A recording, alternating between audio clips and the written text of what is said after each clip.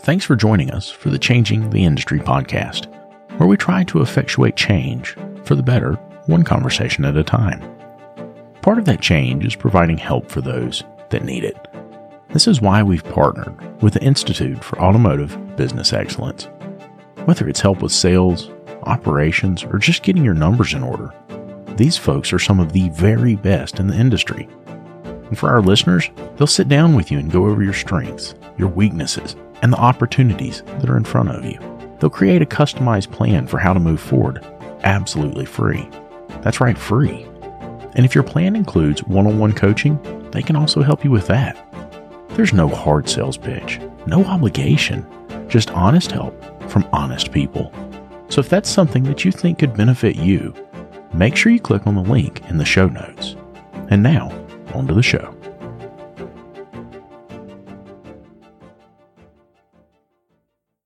Now talk, see if you can hear yourself a little bit better. Let's see if I can hear myself. Yeah, a little bit better. It's a little louder. Okay, good deal. It's not going to be super loud. Yeah. Because of the echo in the room. Okay. If we keep the volume really low and we just talk into the mics and post, it sounds great. Right. Yeah, no blankets. What the hell? I know, right? Where's the blankets at, man? We thought about it. We were looking into panels that we could ship. The cost of the panels wasn't too bad, but then lugging them around or shipping them from place to place. And we do, four or five events a year that we record from. So we thought, well, that's going to get expensive. But Sunil will throw some money without having to mention his product or anything. There you go. Roger? These panels are sponsored by Sunil. Never mind my host, co-host, whatever it is that he is. Are you touching things? I'm not. Do you think it's recording that? No, it's not. You're fine. Tell us about yourself. Introduce yourself. Oh, okay. Hi. Hey, Lucas. Roger Lanctot. I'm Director of Connected Mobility at Tech Insights. So we're a market research consultancy where we're advising automakers and suppliers to the industry, everybody from semiconductor companies through wireless carriers, tier ones, tier two, software developers and integrators, about how to bring products to market and what the adoption rates are going to be, what are the revenue opportunities, what are the regulatory challenges. Those are the things we look at. I'm kind of a connected car, I hate to use the word guru, but that's my space, that's my world. And it has been a little unusual. This event has been recommended to me by several executives over the years, and this is the first time I've been invited, and I'll be giving a keynote tomorrow. And because in the early days of car connectivity, there was a recognition that being connected to cars meant there was an extraordinary opportunity to understand how the car was working, to identify failures as they were occurring, to anticipate failures. Fundamentally, because car connectivity is a customer retention proposition. Right, absolutely. But not every automaker has figured out how to connect those dots so I'm in the large volume passenger vehicle industry, so I'm not in the fleet business. Okay. And those guys understand things a whole lot better because they have issues with compliance and uptime and everything else. The automotive industry historically has just said, here's your car, see you later. Right. The automakers sell the cars to the dealers, and the dealers sell the cars to the customer, but the automaker thinks they own the relationship with the customer, which creates a huge conflict and challenge. So it's something I've been looking at over the years, which is why, I've given a lot of talks about the importance of tires, right? Yeah. Huge consumable and a huge way to bring the customer in so you can look at all the other stuff on the vehicle and perhaps get it taken care of. But I work in a broken industry, basically. I know that a lot of people kind of resonate with that. And so a few years ago, I got invited to this show for the first time in Charlotte, North Carolina. I was invited through what is now ASTA, or the Automotive Service and Tire Alliance in North Carolina. And they wanted to have a shop owner panel. And so I sat on that panel, and as I'm there, I'm like, this is crazy. There's a lot of stuff. There's a major disconnect between the OE, the tool manufacturers, the part manufacturers, shop owners, and technicians. And the problem is that the shop owners and the technicians and the service advisors really just don't get it, right? They don't really understand what goes into not only the data that they get, but the process of which a car comes to market and the data that is collected within that car. They don't understand. And so we started coming back year after year. And I think one of the most monumental things the entire time we've been here is last year we talked about connected tires, right? And you mentioned tires. And I'm like, holy cow, I would have never thought of that, right? So tell us a little bit. You're in the analytics, you're in the data. What type of data? How does it apply to us as shop owners? So everybody knows that when you bring your car in, certainly your internal combustion vehicle, there's a port in that car that you can plug into to get the data you want. And so the industry, it seems like, just became aware of this maybe 15 years ago, even though obviously, Snap-on and Bosch have been at it for years, delivering those diagnostic systems for dealers. Although the broader context here is those codes weren't all, necessarily available from the OEMs. But what emerged over the past 15 years was a lot of organizations like Automotive, IO6 and some others that were basically hacking into cars through the firewall to get beyond the basic OBD2 codes, to get the deeper, variety, the full scope of vehicle data that was in there. Okay. And there was all this talk from McKinsey talking about there's an $800 billion market in vehicle data, which is, it's fine to say that, but it's another thing to understand what it takes to extract that value. And a lot of that value is in customer retention to enhance the lifetime value with the consumer. Okay. So we've taken more effort in the industry over the past 15 years to get that data, to understand what that data means, to put it to work to take care of the customer. The OEMs have more tools in place. Cox Automotive has been a huge player, but there are other third parties, smaller outfits. Many of them are getting bought up, like Automotive Mastermind, it's like a 9-figure deal. Not a huge company, but the perception is they're tapping into that data and the access and control of that customer and taking care of their vehicle. So there's a recognition that there's a big opportunity in data, and we're coming to grips with it. But it's small companies like Motork and others that are really solving problems.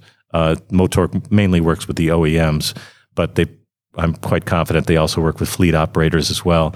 Lucas and I have been telling you about Parts Tech for a while now, and how it gives you access to unlimited parts and tire vendors and direct integration with over 35 shop management systems. And now they've just launched a new referral program. All you have to do is open your Parts Tech account, go to My Shop, and click on the Rewards tab. There you'll find your referral URL, which you can share via email, text message, or on your social media. If your referral signs up for a new account and places 5 orders in the first 30 days, Parts Tech will send you a $100 gift card. That's it. Nothing else is needed. Your referrals can get you $100 just for using Parts Tech, which, by the way, is absolutely free to get started with.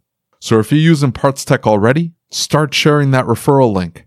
And if you haven't signed up for Parts Tech yet, what are you waiting for? Click on the link in the description or go to partstech.com/podcast. That's partstech.com/podcast. Hey, one more thing. If you find out that your shop management system doesn't integrate with Parts Tech, it's time to upgrade. David and I use what we believe to be the very best system on the market, Shopware. With unmatched features like Parts GP Optimizer and DVX, which is their digital vehicle experience, Shopware really is way more than just a shop management software. With it, you'll be able to create an immersive and interactive experience for your client, setting you apart from everyone else using run-of-the-mill software. Are you ready to upgrade? Click the link in the show notes to get started. To tap into that data stream and sort of be the OBD whisperers, to extract the value from that data. Well, so a lot of the talks that happen, it becomes apparent that a lot of people don't understand what data we're talking about, What data are we talking about? What data is collected in an automobile? What is usable out of that? Well, so I'm not a data person per se, right? But there is a large volume of data coming out of the vehicle off of all of the, dozens and dozens of sensors that are in there that are reporting about what's going on, because all these different systems in the car have to communicate with each other. And so when you tap into that OBD port, you can tap into that communication stream that's taking place in the car that will tell you how the brakes are wearing out, what the wear on the tires might be, tap into the tire pressure monitor sensor, all the sensors that are in the engine and the safety systems. We have way more safety systems on cars than we ever did before. And then there's, more high profile data like camera sensors, just getting the camera data off the car and turning that into value propositions. Now, a lot of that's happening within the car, but we've seen OEMs like Tesla, extracting that data and sending it back to headquarters when there's an edge case. When you take over from autopilot, we want that data, and they'll send it immediately. So Tesla just got in trouble for not doing that exactly. They were jacking people's camera feeds and passing it around to each other. Oh, in the office. Yeah, well, Elon Musk could steal your car if he wanted to, for crying out loud. I mean, where's the line drawn? Right. But if you have a crash, they don't have automatic crash notifications. So, and yet he'll get a full download of the data from that crash so he can respond to NHTSA and say, it wasn't my fault. Right. Sure. But this is like, these are personal moments people were having in vehicles that were getting passed around. That's a different podcast. That's not this podcast. Okay. We're talking when about. You say connected vehicle, though, I mean, the people that are going to be listening to this are going to get freaked out. I'm just telling you. Well, right okay. Well, this is the other fundamental flaw in our industry, which is you and I and everybody is like connected car. What are you talking about? I've got a connectivity module in my car. You mean like my phone? Yes, exactly like your phone. I'm really not interested in that. I don't know. Not too many people probably tune into this in the Sopranos episode, but there's that scene where he kills his cousin or his or whatever in the Cadillac Escalade and crashes the car, and you're thinking, oh my God, the police are going to arrive any minute. But if you go back one episode, Tony's saying, oh, I had that tracking stuff removed right away. Forget about that. Right. But yeah, how do you think they caught the Boston Marathon bombers? They had a Mercedes with telematics, and they tracked them down. Really? Sure. I did not know that. But consumers, so this is a problem the industry has. The average consumer either isn't aware or isn't interested or doesn't want to pay for it. And so Toyota just offered 10 years free connectivity with their connected car systems because they recognize that data is really valuable to them. Yes. The fact that you have to tell a company that data is valuable is insane to me. From a consumer standpoint, though, I'm going to have a problem if I get into the vehicle and I look up and there's that little sticker that they put in there going, hey, by the way, this vehicle's connected to the mothership all the time. It's about to get a whole lot worse because in Europe, they've mandated driver monitoring. So the Euro NCAP standards require driver monitoring in the car. Europeans will probably welcome that and enjoy it. I'm not so sure about that. Me as an American, a freedom-loving American, it's coming have here. a problem with that. If you want to take your hands off the wheel with Super Cruise from GM, you're going to have to come to terms with they're watching you. That's just a given. And you have to have an OnStar subscription. And people love that application, so there's your trade-off. Do people love that application? That's what they say the research says. And it tracks the determining factor is, does it drive like a human would drive? And it's fairly smooth. And that's the key. Sure. And, they look happy on the commercials, Are you finding that people are more open to... They're happier on Ozempic, but they're also happy with Super Cruise. Right. Well, that's the key. It's like, hey, just let go of the steering wheel, but take these drugs before you get in there. Then you don't have to worry about a thing. Are you finding that consumers are welcoming this this shift, because it's always been there, just nobody's done anything with it. Okay, we're poised at a big inflection point in the industry. Okay. And this will be important to the shop guys because we want consumers to want connectivity, because that means the shop guys will be able to get data wirelessly. So you don't have to have the vehicle physically there to plug into. You'll be able to potentially get the data through the OEM from the wireless connection in the car. Assuming the OEM wants to share the information. Mini's had this forever. You pull up to a Mini, they've got telematics, they've got... BMW, I'm a BMW, I don't know, addict, whatever. I'm sorry. My name's Roger. I'm a BMW addict. So I know they're getting all the data on my car, and I know, so it's way beyond... When you pull it up, they've got... So it's way beyond just, you've gone beyond a certain number of miles, so you've got to change the transmission fluid or brake fluid or whatever it is. This is trouble codes, anticipating failures. Sure. And which in a way, that's what you want. As a consumer, you want it. You don't want to wait till the thing fails. So what happens is BMW controls that data arbitration with the car, and they let the fixed ops guy know. He's going to get. He's probably got a website he goes to that's going to identify all the customers that have an issue, and then he's obliged to reach out to those customers to let them know, hey, it's time to come in. There's something we need to look at on your car. Yeah, and the OEs are doing this. Some of the OEs are Hyundai is doing it. OnStar is absolutely doing it. GM. Well, they're doing it specifically through apps. So the phone. No, it's through the embedded system in the car, not apps on the phone. No. I get that, but the information's being then fed into an app. Now it's no longer a phone call from the dealership that you don't have a good relationship with. Your phone's telling you all the stream of information. Most new cars come with an app. I won't get into a debate about how many people are downloading the app and using the app or paying attention to the app, or how often my BMW is asking me to re-enter my credentials on my app, and I'm like, this is not working, guys. So you're not the app guy. You don't want the app. Yeah, it should be an embedded experience, and that's what I was going to say. That's where we're going. So the big announcement for what do you mean by embedded experience? So if you're an automaker right now, you've got this Android Auto and CarPlay thing going on, and if people are using Android Auto and CarPlay, the OEM can't see what the customers are doing on that device. They can't see what they're doing in the car. Right. Yeah. And so GM, Mercedes, and others are moving in new vehicles and new systems towards an embedded experience. So that app store isn't on your phone. The app store is in the car. Okay. And the connectivity is being used so at the Mercedes-Benz operating system investor briefing about a month or so ago, what they were talking about was they were going to use Google Maps in the car, not HERE navigation, not TomTom, not an embedded map, really a cloud, a hybrid map, basically a map coming from the cloud in your car.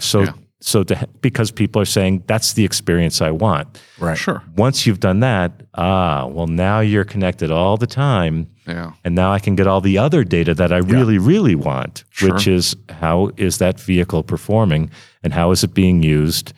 And then, it's the fraught relationship between the car makers and the dealers, letting the dealers know this is what's happening and this is, how to reach out to the customer. So we're on the aftermarket side. Yep. You can understand as an aftermarket guy, this is a big problem for me that the dealership is getting exclusive access to this information. Sure, absolutely.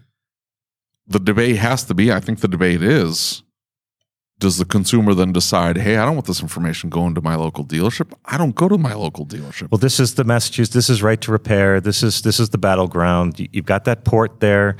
You've got companies like Automotive, I guess CarShield. I can't say I'm a huge fan, but their heart is in the right place of empowering the customer with that data, and maybe even empowering, because I think there's must be at least a half dozen other aftermarket devices if you want to go the plug-in kind of a route. I think it's going to be difficult to do it with an app on a connected smartphone because it's just not going to be plugged into the CAN data, which is what you really want.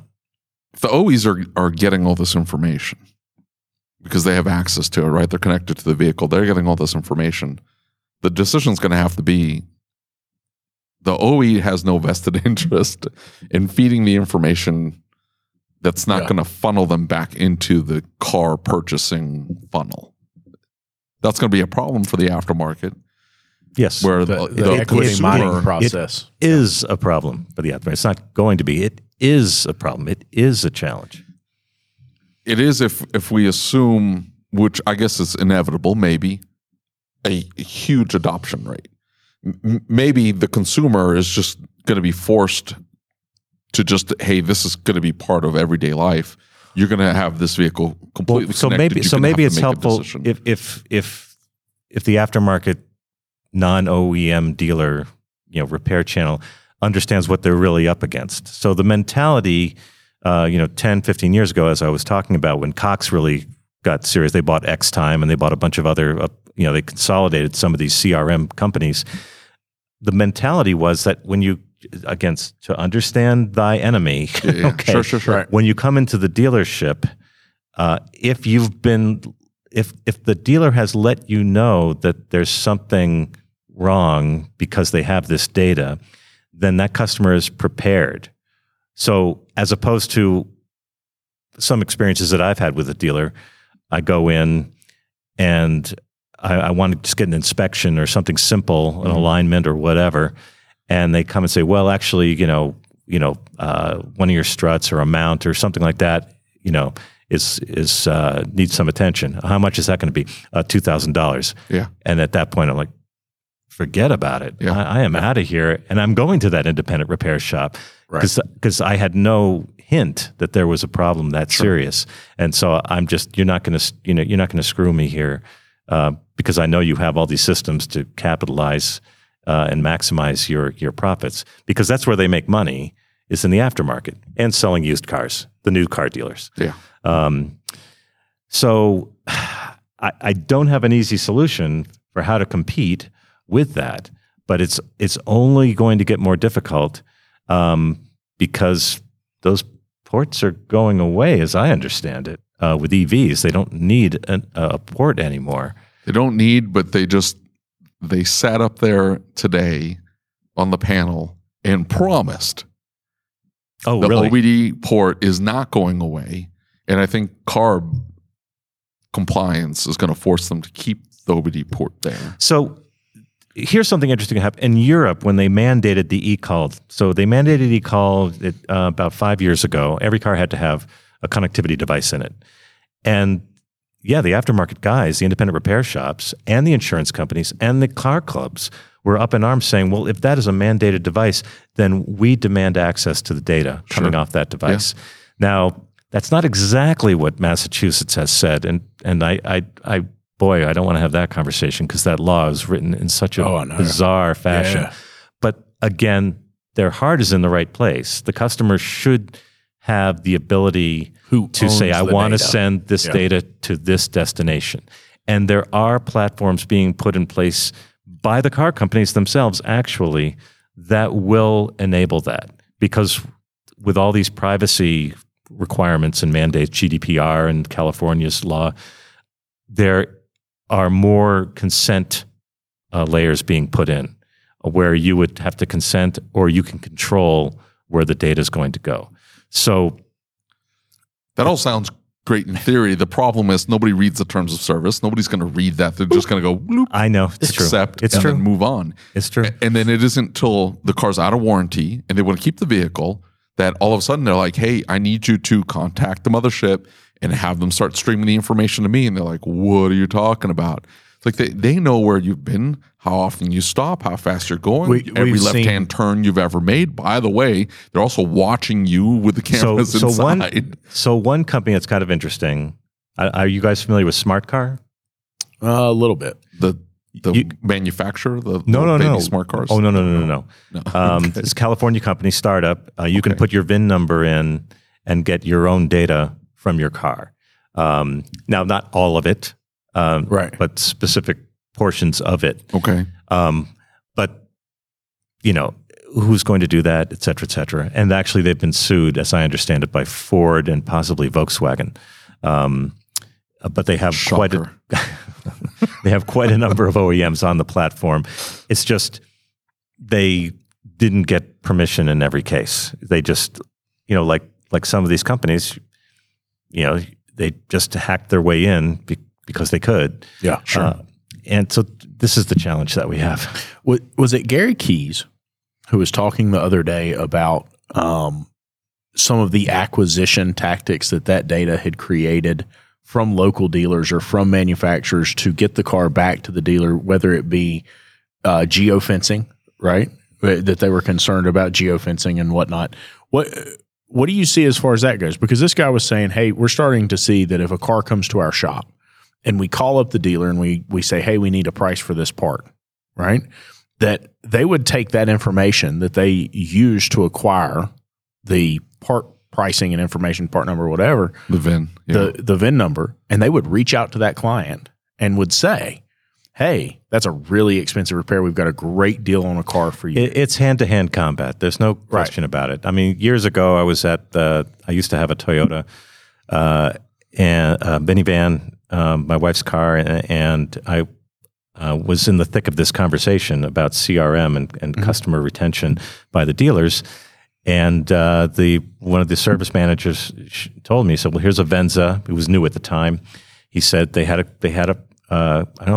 crash.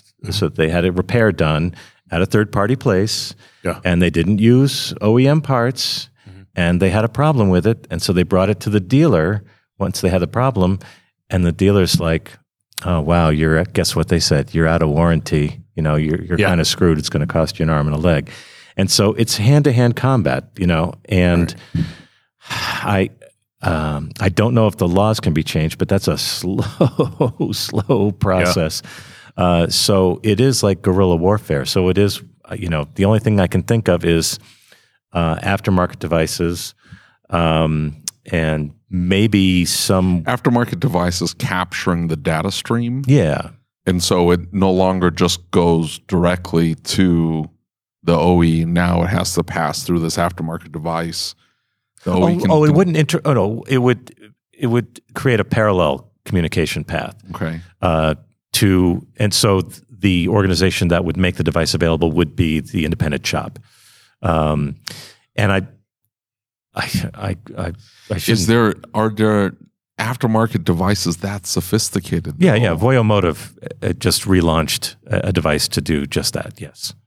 And it's a plug-in. But I can't believe they're the only ones. And I can't believe Snap-on and Bosch don't have anything The problem, though, is that these devices every device I've ever seen is overly rudimentary and only feeds very basic data. Yeah. It is not... Automotive, so you should familiarize yourself with Automotive. It was founded by... It's actually, the company behind it is IO6, founded by Robert Vogt.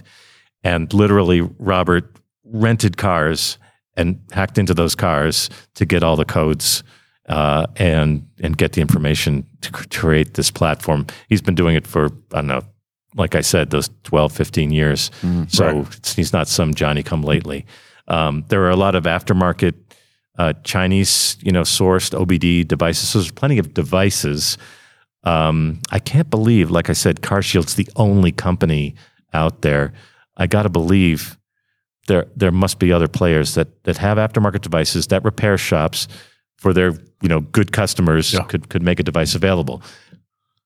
Now there's other issues. So for example, I just got a software update in my BMW, and there was a checklist of things to do before it would initiate the update, and one of them was remove anything you've got in your OBD2 port. And I had a smart home device plugged into mine, which I had to take out. Yeah. So things can happen when you start plugging things into that port and driving around. Yeah. But I think for the most part, we've figured that out, and there are legit suppliers of devices. But you know what I'm talking about.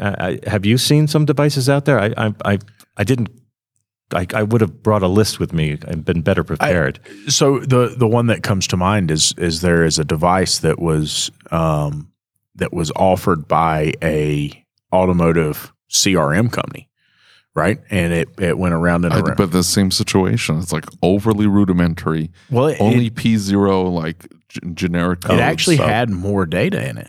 But very interestingly, the problem is that certain cars, if you plugged it in and they had a smart key, the car wouldn't start. Yeah, the car wouldn't start because it turns into a whole nightmare. Well, that's what I was kind of alluding to. Some of the Chinese product, some of it's very good, and they're making some of the best quality stuff, and then maybe not. Well, my loaner cars, right? It's the loaner car fleet. I have a GPS device. Yeah, and it's got phenomenal data. It tells me how much gas is in it, tells me where it's at, how many miles it's been driven, how fast it was going. Does it have a check engine light? Does it have anything going on with it? And it's pretty fantastic data. The issue, so I had that device, the CRM one. The issue was getting the customer to adopt to it. That was the biggest by far.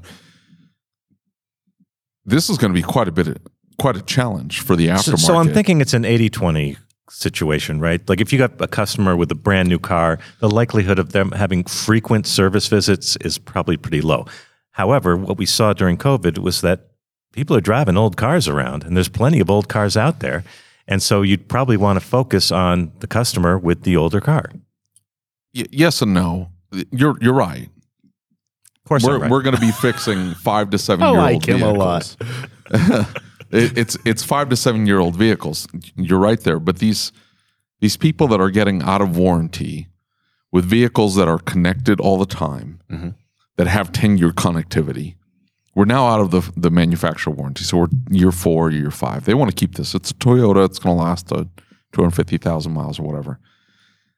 They may be coming to me all of a sudden and they're, hey, I want to bring the vehicle to you. You took care of my last one. I bought this new one. That's why I haven't been around. Okay, that happens.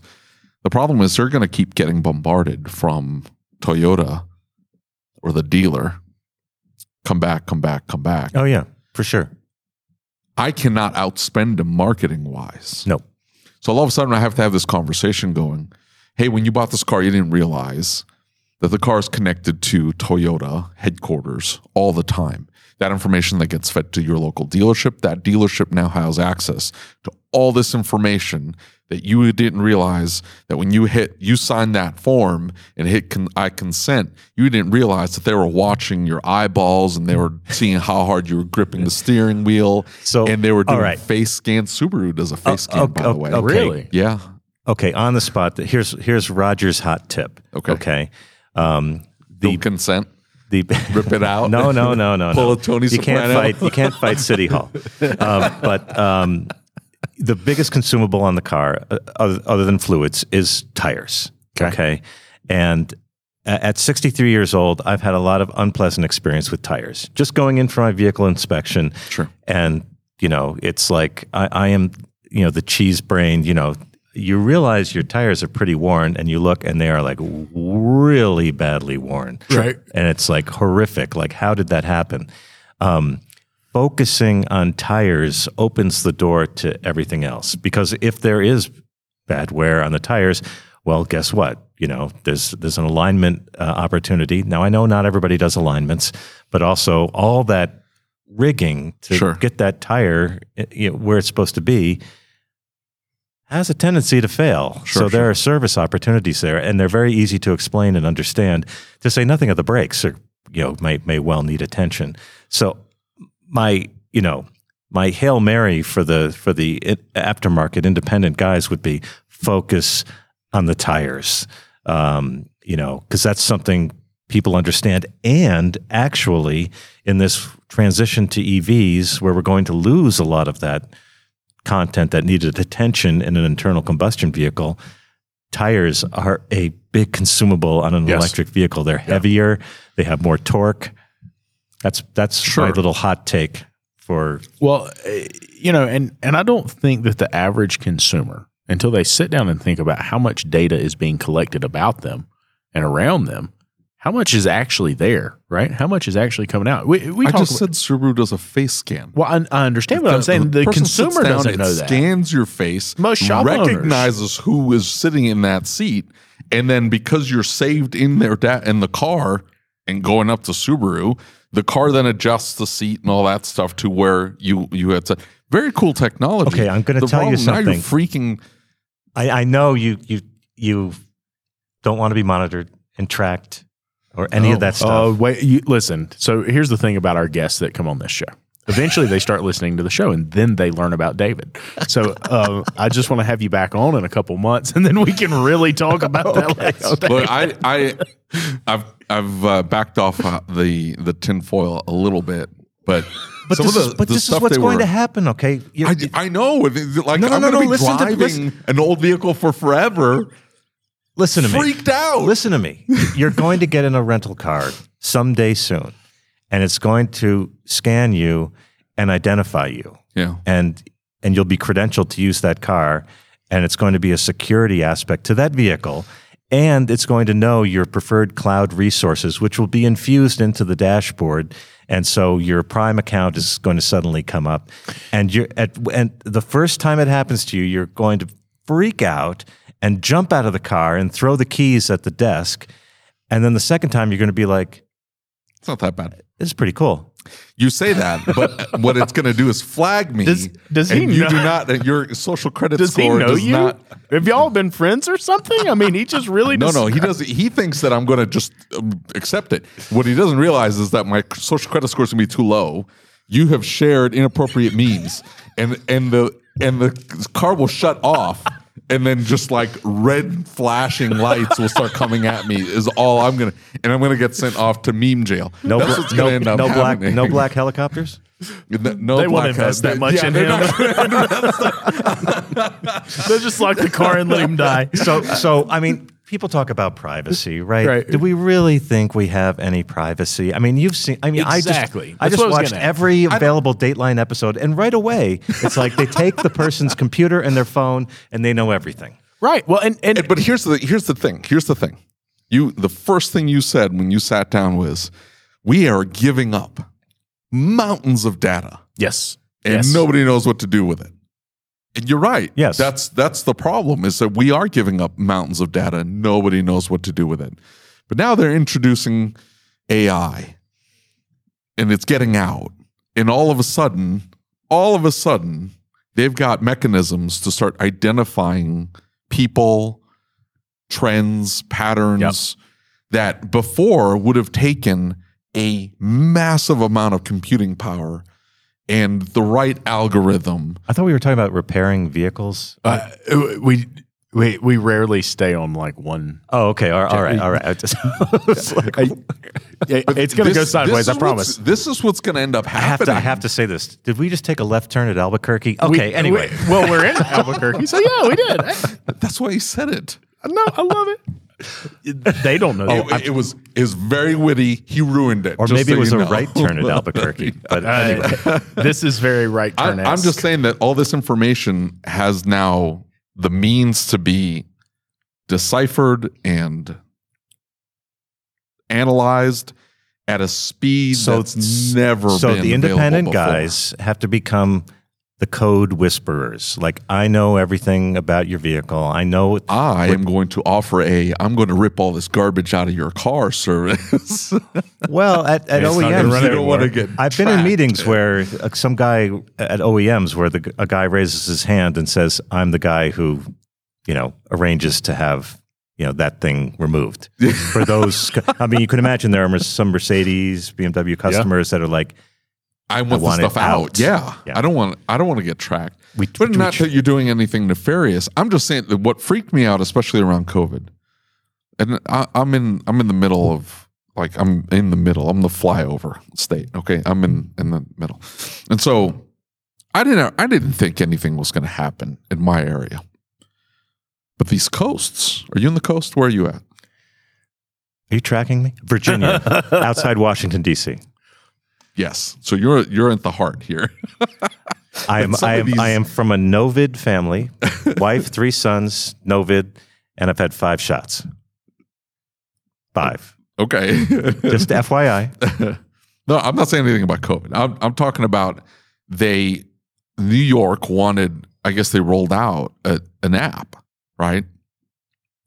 Where they wanted to verify that you had. Oh, yeah, multiple states did that, sure. Sure.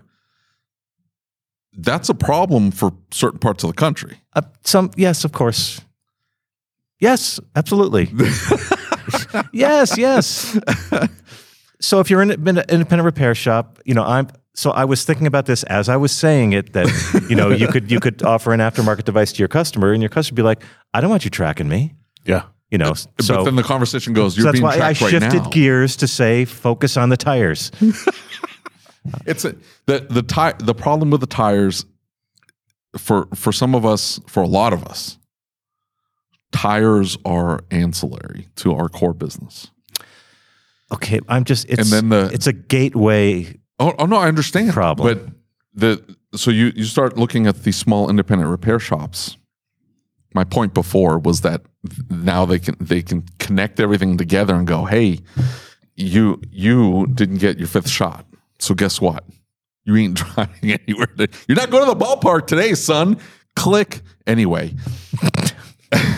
But I'm saying like the change of seasons. I get those little alerts in the dashboard, right? Sure. For inflating my tires because they've gotten goofed up, and so I'm really because what do you have to? What am I thinking about? High frequency.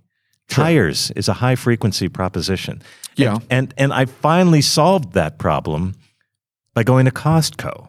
They have an awesome tire inflation proposition that latches on. Whereas if I go, to the 7-Eleven or something and try to use their air pump, it's junk. I can't get the damn thing, to seat properly, and I'm letting air out of my tires instead of putting it in. Yeah.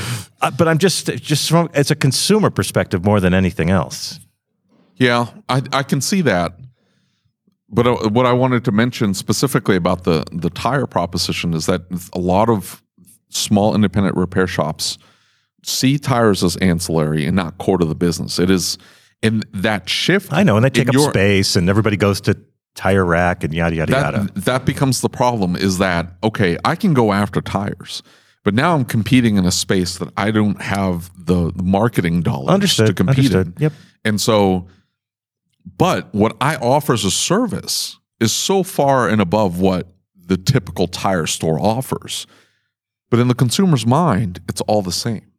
So if all of a sudden I'm going after tires, now that differentiator I had is degraded because now I'm presenting that, hey, come to me for your tires. Don't go to Goodyear. They don't understand that I have fully equipped to handle your EV. Goodyear is not. They will slap some tires on that sucker and ship it, and that's it. That's all they can do. So you cracked the seal on the EV conversation. Okay. And I just bought an EV last fall. Unfortunately, too late to qualify for the tax credit. But anyway, it's a nice car and I'm happy. And the dealer was just clueless. Okay.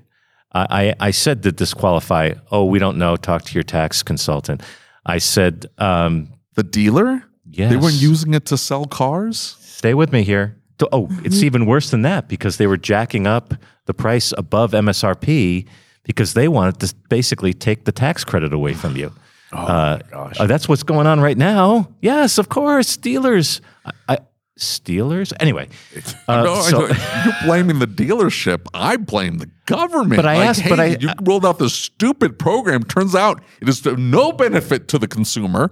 It is just padding the bottom line of the dealerships. Yeah, basically. Imagine that. But then I asked, government program. I said, what about, a home charging station? My dealer literally said to me, I don't know, call Home Depot. I swear to you. Then I was at an industry... Wait. You got to say which manufacturer this was. Well, okay. So then I was at an industry event in Silicon Valley about EVs and charging, and I told this story, and a woman from Hyundai Cradle, which is their sort of venture arm, came up to me and said, I'm really sorry you had that experience. We actually have a whole website where you can go to get a home charger and get it installed and this, that, and the other thing. And I said, that was great. So she sent me the link. I went on there, and my car wasn't there. They had a drop-down menu, and and I said, "This is awesome that you sent me to this website, but my car wasn't there." So we were just having this conversation with another shop owner. Exactly what you're saying. So we have these advanced driver systems in these vehicles, right? And now, when you touch the car, certain component on a car, just touching it, just removing and putting it back on. Got to be recalibrated. Has to be recalibrated. Yeah. That information is available to the local dealership, but the local dealership is not checking. Yeah. Oh. And so where this shop owner's telling the vehicle owner, it will vary. It will. Well, that's the problem. Yeah. There's no consistent message. Yeah. He's telling the consumer, hey, I have to calibrate your car. It is $350 for me to do this front radar calibration on this vehicle. The vehicle owner calls the dealership. He didn't have the capabilities of doing it. But he's telling them, hey, you need to take it to the dealership and you need to get the front radar calibrated. He calls the dealership. The consumer does. They call the dealership and they say, hey, my local repair shop touched this component. And they say, I need to now have a front radar calibration. They say, no, you don't. What do you mean, no, I don't? It's like, no, we just need to adjust the toe on the steering alignment and then that's it. You don't have to do anything else. Now, he's got service information that says, hey, once you touch it, this is going to be required. They're not looking at service information. The consumer's trusting the dealership as being the gospel on this matter. Yep. And and he's looking at it going, the OEs are evil. And I'm going, no, the OEs are disseminating the information to the dealerships. And then the head of the dealerships pushing it to the service manager, and the service manager's telling the technicians or the service advisors. This is ultimately what has driven the independent industry, which is a higher degree of trust and customer service than can be obtained at the dealership. You can get coffee and donuts at the dealership, but you may not get, proper. You may not get care. Great service, but in the consumer's mind, what the dealership says is gospel. I don't care who the consumer is. You're a consumer? Do you feel that way? He's in the know, though. So what the consumer, as a consumer, my experience is, yes, you think it's gospel until you have the experiences like I have had, where I've traded in one BMW for another, and then discover 3 months later they didn't transfer my insurance, so I was driving around uninsured for 3 months, or something like this. Or I bring my car into the dealership, and this young woman goes around and she's like taking a look at the tires, and I say, "What are you doing?" So, "Oh, I'm with Dealer Tire." It's like, so they've got a third party doing. They don't even do it themselves in house. So you've got all these third parties, at the dealership. It's like a cluster of third parties. It's not, and there's a conflicted relationship between, I like to say OEMs hate dealers, dealers hate OEMs, OEMs and dealers hate insurance companies, and everybody hates the government. Okay, so he nailed it. There you go. It doesn't get any better than that. So there's this conflict. So people think like that's an arm of the OEM, when in fact it's a customer of the OEM. Yeah, sure, exactly. And exactly. So I think there is an opportunity to. It's a big hurdle to overcome that trust perception, but I think with the proper handling, the third party guy can convey the story that he may, they're not telling you the right information. This does need to be, and you've got EV, people don't understand how their EVs are working. It said I had this much range, now I have this much, I'm charging it here, I'm charging it there, I don't know.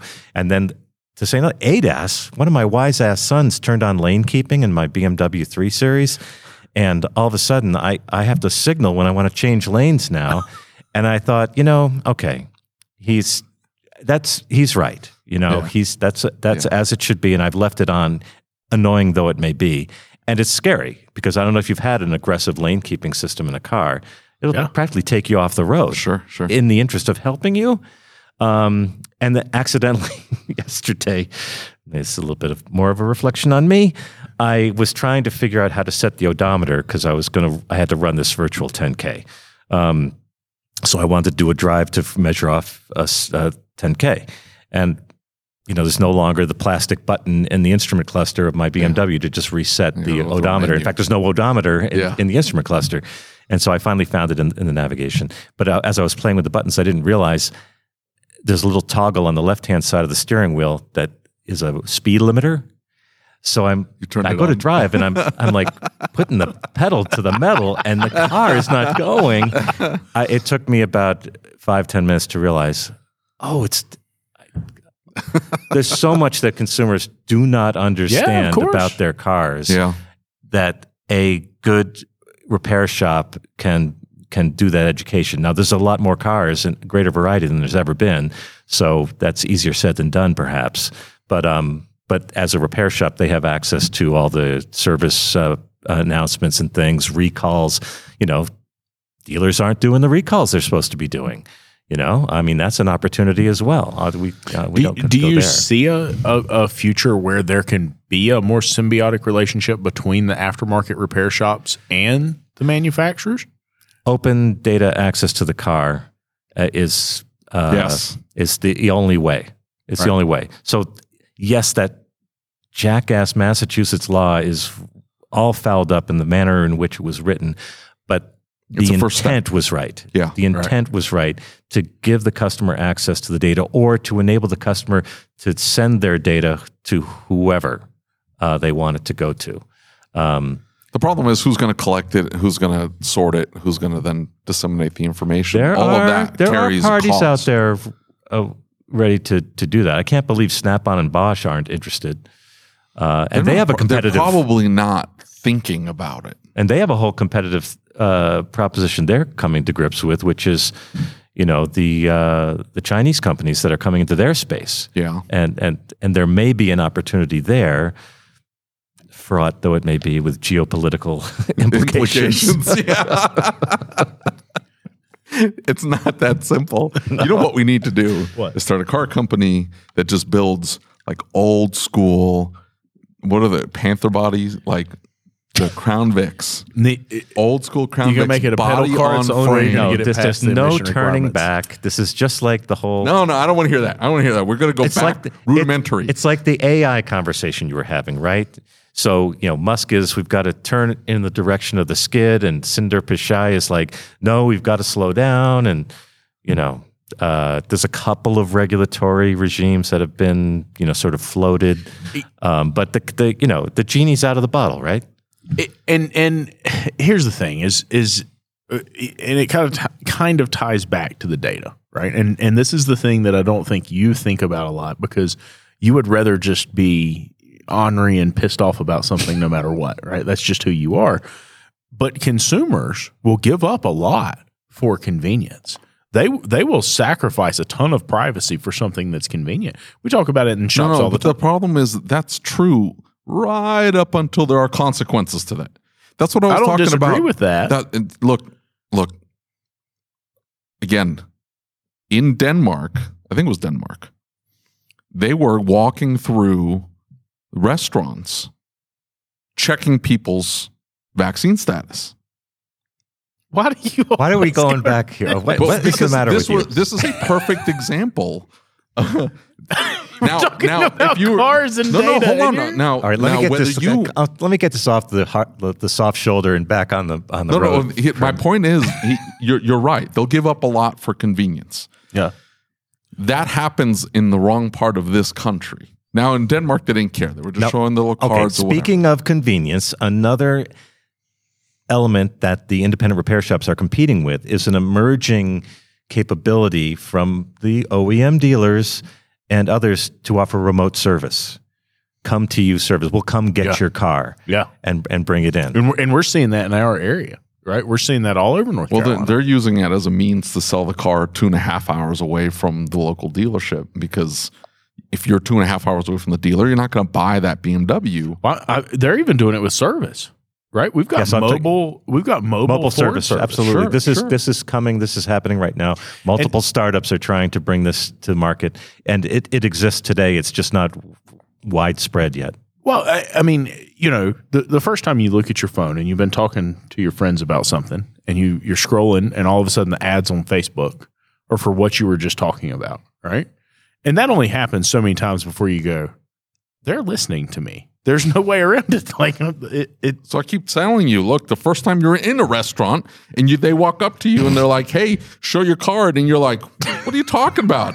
Like, yeah, you didn't get the card. Like, And you're like, whoa, I'm not doing this. But, and then all of a sudden you get dragged off to meme jail. Here's something else. Turns out they were tracking you the whole time. And you're like, well, I don't want the convenience if they're going to throw me in meme jail. Here's something else to think about, okay? So we probably all think that roadside assistance is covered, right? You know, AAA, was it Agero, Allstate, problem solved. There's no opportunity there.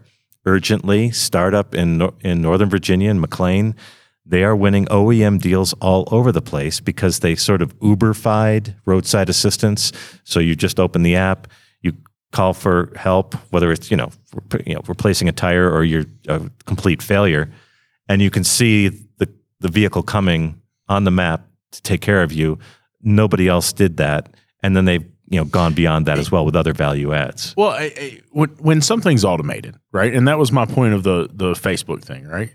Or that's really smart, but that's specifically because the tow services are all offering horrible service. Well, they also, a whole bunch of them, like 30 or 40% of them shut down during COVID. So it was already bad before COVID, and then it just got worse. Well, so you get online, you see on Amazon Prime that there's this product available, and you were just talking about it. What do? You end up buying it, right? Or you buy some rendition of it. So you buy it. That was super convenient. It was easy. One of the things that we don't think about is the human effect that this has, right? And so, for instance, you mentioned the tow trucks, right? I know guys who drive tow trucks. They don't forget flatbeds. Better be a flatbed if it's an EV, but go ahead. That's it. But one of the things that I have heard from some of the people that are working for some of these companies is like, hey, we're not okay with the way this is happening. I have to have a job right now. I need a job. But I don't want them to know exactly where I'm at and to be able to control me, because in the consumer's mind, it's an automated process. I'm controlling this process. And so I think back to, in some ways, what you're talking about, the perception of what it is that you're getting, right? I think we're perceiving this as something completely different. Is it changing the human mindset when it comes to service businesses? I guess what I'm trying to suggest is there are opportunities, of course, where it looks like there are none, where it looks like, okay, this is how it's always been and how it's always going to be, and there's nothing I can do. Urgently looked at roadside assistance and said, we can do this better, we can do it differently. And as what we went through COVID forced everybody to think about things differently. Of course. Sure. I mean, the boxes showing up on people's doorsteps like never before. People having food and groceries delivered to their houses. Now people are going and picking up. So that behavior bounced back a little bit. And people are, actually sitting down and eating in restaurants. But some people are still, I just want to pick it up at the curb. And there are apps emerging. It's convenient. Yeah. Right? Yeah. It's convenient. It's easy. So what does that mean to the independent repair shops? I don't necessarily have the answer, but it could be, come to you kind of service, or we'll come and get the car if you don't want to come over here. Right. These kinds of things that may not appear obvious, but that are just require thinking differently. One of the things that we found with a lot of auto repair shops is they get in this cycle or this echo chamber of, this is what we do, right? This is how we fix the car. This is how we run the business, right? And we'll go to them all the time. A shop will be in bad shape. We'll say, hey, you got to do this different. You have to do this. This is the way I've always done it. This is the way I'm going to do it. And they'll get fighting mad over it, right? They'll get upset about having to change something. And I think you're exactly right. I think we have to reimagine what auto repair is going to look like 10 years from now, because the presentation this morning is we're going to see more change in the automobile in the next 10 years than we've seen in the past 100. And that's been something that's been said for 20 years, right? And it's accelerating. It's getting faster and faster. I think so. I'm reading this book by Yuri Levine. He was one of the founders of Waze. They had a big exit, $1 billion exit. Google bought them however many years ago. And the book is Fall in Love with the Problem, Not the Solution. And the things he talks about there are what popped into my mind as you just were speaking. And that is, maybe even when you have a customer in for just something routine, you throw some questions at them about some different ways of engaging with them or helping take care of their needs. by the way, we're thinking of doing this or we're thinking of doing that. Right. Would you be interested? Would you want a device that's communicating with me, or do you not want to be tracked? Would that make you uncomfortable? Do you want us to have like a regular checkup or something? Because you seem to come in here a lot, right? Right. Or just some ideas, bounce things off people, just to treat it as a market research opportunity, right? When I go to my repair shop, I usually get an earful of tin hat kind of feedback, and it's amusing and it's interesting, but it's like, why don't you ask me about the car care stuff? Or, hey, I see your car has this. Do you know that it works like this? I see you haven't activated it. Did you ever try lane keeping in your car? Do you know how that works? My car, the Hyundai that I have, has highway driving assist, so it's a kind of super cruise.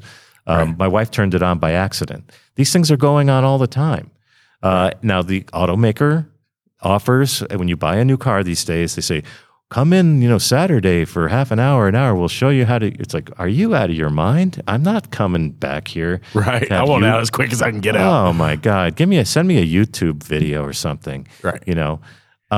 So maybe there are some things, that independent shop can help, educate about their own car, that might lead to further business and building that trust. Like, I know just as much or more than your dealer does. In fact, and I'm going to help you understand. Well, I think it goes back to what we're always talking about, being an advocate for the client, right? Like, that's your job as a repair shop owner, as a service advisor, really as a technician. That at the end of the day, that's your job. Yeah, we fix the car. Recalls. Hello. I mean, even rental car companies got caught not doing the recall work on their vehicles. Right. And I knew a guy in LA who used to run campaigns around a dealership. They'd identify, through like SiriusXM subscriptions and Verizon, a bunch of customers to target with recall campaign stuff, because they would identify the owners of all these cars. So a variety of, and when you let somebody know about something like that, then they might go, oh yeah, I got that mailer from the dealer. Well, we can take care of that, and it'll be paid for. You don't have to go to the dealer to get that done. I can do that for you. That kind of stuff. That would work if the OEs wanted to make that happen. That's a huge opportunity right there. But they have a big problem. They are still failing to get all those cars in. It's still but rather than find a solution in the aftermarket, they're refusing to do anything about it and saying, well, we're just going to let the car sit either with no recall performed and let the consumer just drive it. And hey, we're sending the postcards. What do you want us to do? Right. Or they're letting the car sit on their lot while they're driving around in rental cars or used cars that they've already had the recall down on them. They send it out, and the ignition switch recall, GM. I had a customer who had an 08 Saturn Ion Redline, nice car. She sat without her car for 3 or 4 months while they got the recall. Something like that can be, oh really? Yes, it's really important. You really should get it taken care of, and I can help you with that. We can do that here. The problem is the compensation for the shop on the back end. The consumer doesn't want to get reimbursed. They don't want to pay anything out of pocket. That's what they've been conditioned to do, is to just go to the dealership, have it done for free. I get asked all the time for recalls. The problem is I tell them, it's like, hey, you're going to have to pay me. I'm going to have to make sure that I'm in line. They're not going to pay a dime more than what they would compensate the dealership for. I have no idea what that is because they don't feed that information to me. Oh, the customer has to go get the reimbursement? The customer has to get the reimbursement. Yeah, exactly. See, now you're having to pay out of pocket to me. I will fix the car, I'll get the recall handled for you. But is there any way for the repair shop to facilitate that? Not right now, there isn't. That would be a huge opportunity. I think Ford has a program. Only with their diesels, though. I want to say Ford, and there's another one. And only because they keep selling these junk vehicles out. They sell these junk before Now, it was Mary Barra who said, right before they made her CEO, she said, no more crappy cars. I think somebody in marketing had a conversation with her after she said that.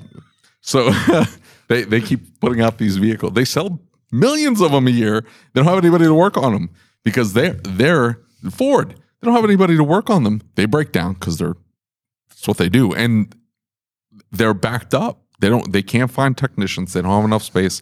My local Ford dealership had leased an off-site location just to start pumping through as many fleet vehicles as possible. These big transits, these diesel transits, these F-150s, 250s, 350s, diesels. They had to rent an off-site facility just to have the space to get through as many as they were selling. They still don't have anybody to staff it. It's empty most of the time because they don't have anybody to work on them. By the way, what about the independent repair shops and software updates? Is anybody keeping track of software updates? Like, hey, there's a software update to this car. If there's a problem with the vehicle and it can be solved with a software update. Well, I'm just saying, just as it would be in the interest of independent third-party repair shops to keep track of recalls, it would be in their interest to have some awareness of software updates. So when I got my new car, I knew through one of the suppliers that there was a 30 gigabyte update available. Oh, wow. I went to the website, found my car, this, that, and the other thing, downloaded it. I had to go buy a thumb drive that was big enough to take that file. I had to download it to my computer, offload it to the thumb drive. I put it in the car, loaded it up, and then that supplier said, "Well, take a picture of the screen and send it to me." I sent it to him. He said, "Yeah, you got the April update. You need the October update." and I'm in the industry. He sent it to me, but he also told me that Hyundai didn't want the dealers to do that update. Now, I don't know why, whether it was taking up too much time or probably taking up too much time, and then the dealerships want compensation for it, and so now it's like, well, my neighbor across the street, he has a Palisade or something. He's got a big honking Hyundai SUV, and I said, "There's probably a software update for your car." But he hasn't checked it out. The consumer's not looking at it like a cell phone. They should be looking at it like a cell phone. Security 100%. Updates that need to be pushed out because there's a problem. There's a lot of data in there that you don't want jacked. They're not looking at it that way. On top of that, if there's a problem with the vehicle, if there's a fix that can be fixed through software, we see it if the technical service bulletin gets put out.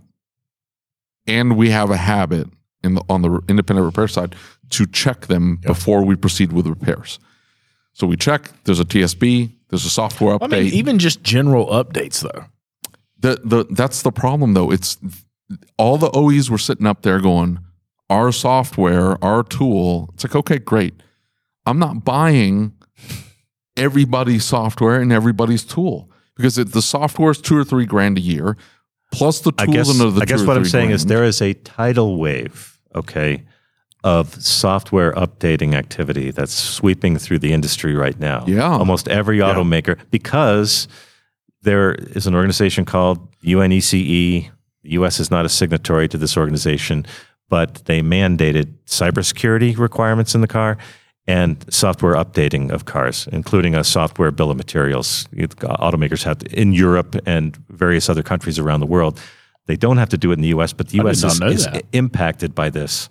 And so every automaker, but of course you've heard about the software-defined car. There's so much software in the car. Sure. But software updating is becoming more or less a routine thing. The software update I got for my BMW, I was going through all the check boxes, pulling out the OBD device, and then finally the thing it said was, turn off all exterior lights. And I'm like, what are you talking about? So I lock the car, I walk away, I'm looking through the window at the screen to see if it's happening. And I tried this, must have been half a dozen times before I finally realized, you know how you leave your headlights in the auto? Yeah.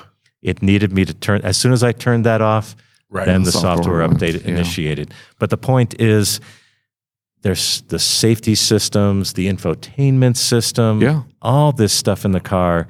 There's so much software updating going on, and I think there's an opportunity, even if it's just an educational trust-building proposition. There's a huge opportunity. They were having a presentation earlier saying that they will be able to save in 2025, by 2025, an estimated $60 billion of warranty work is going to be removed, or is going to be able to be saved through software updates.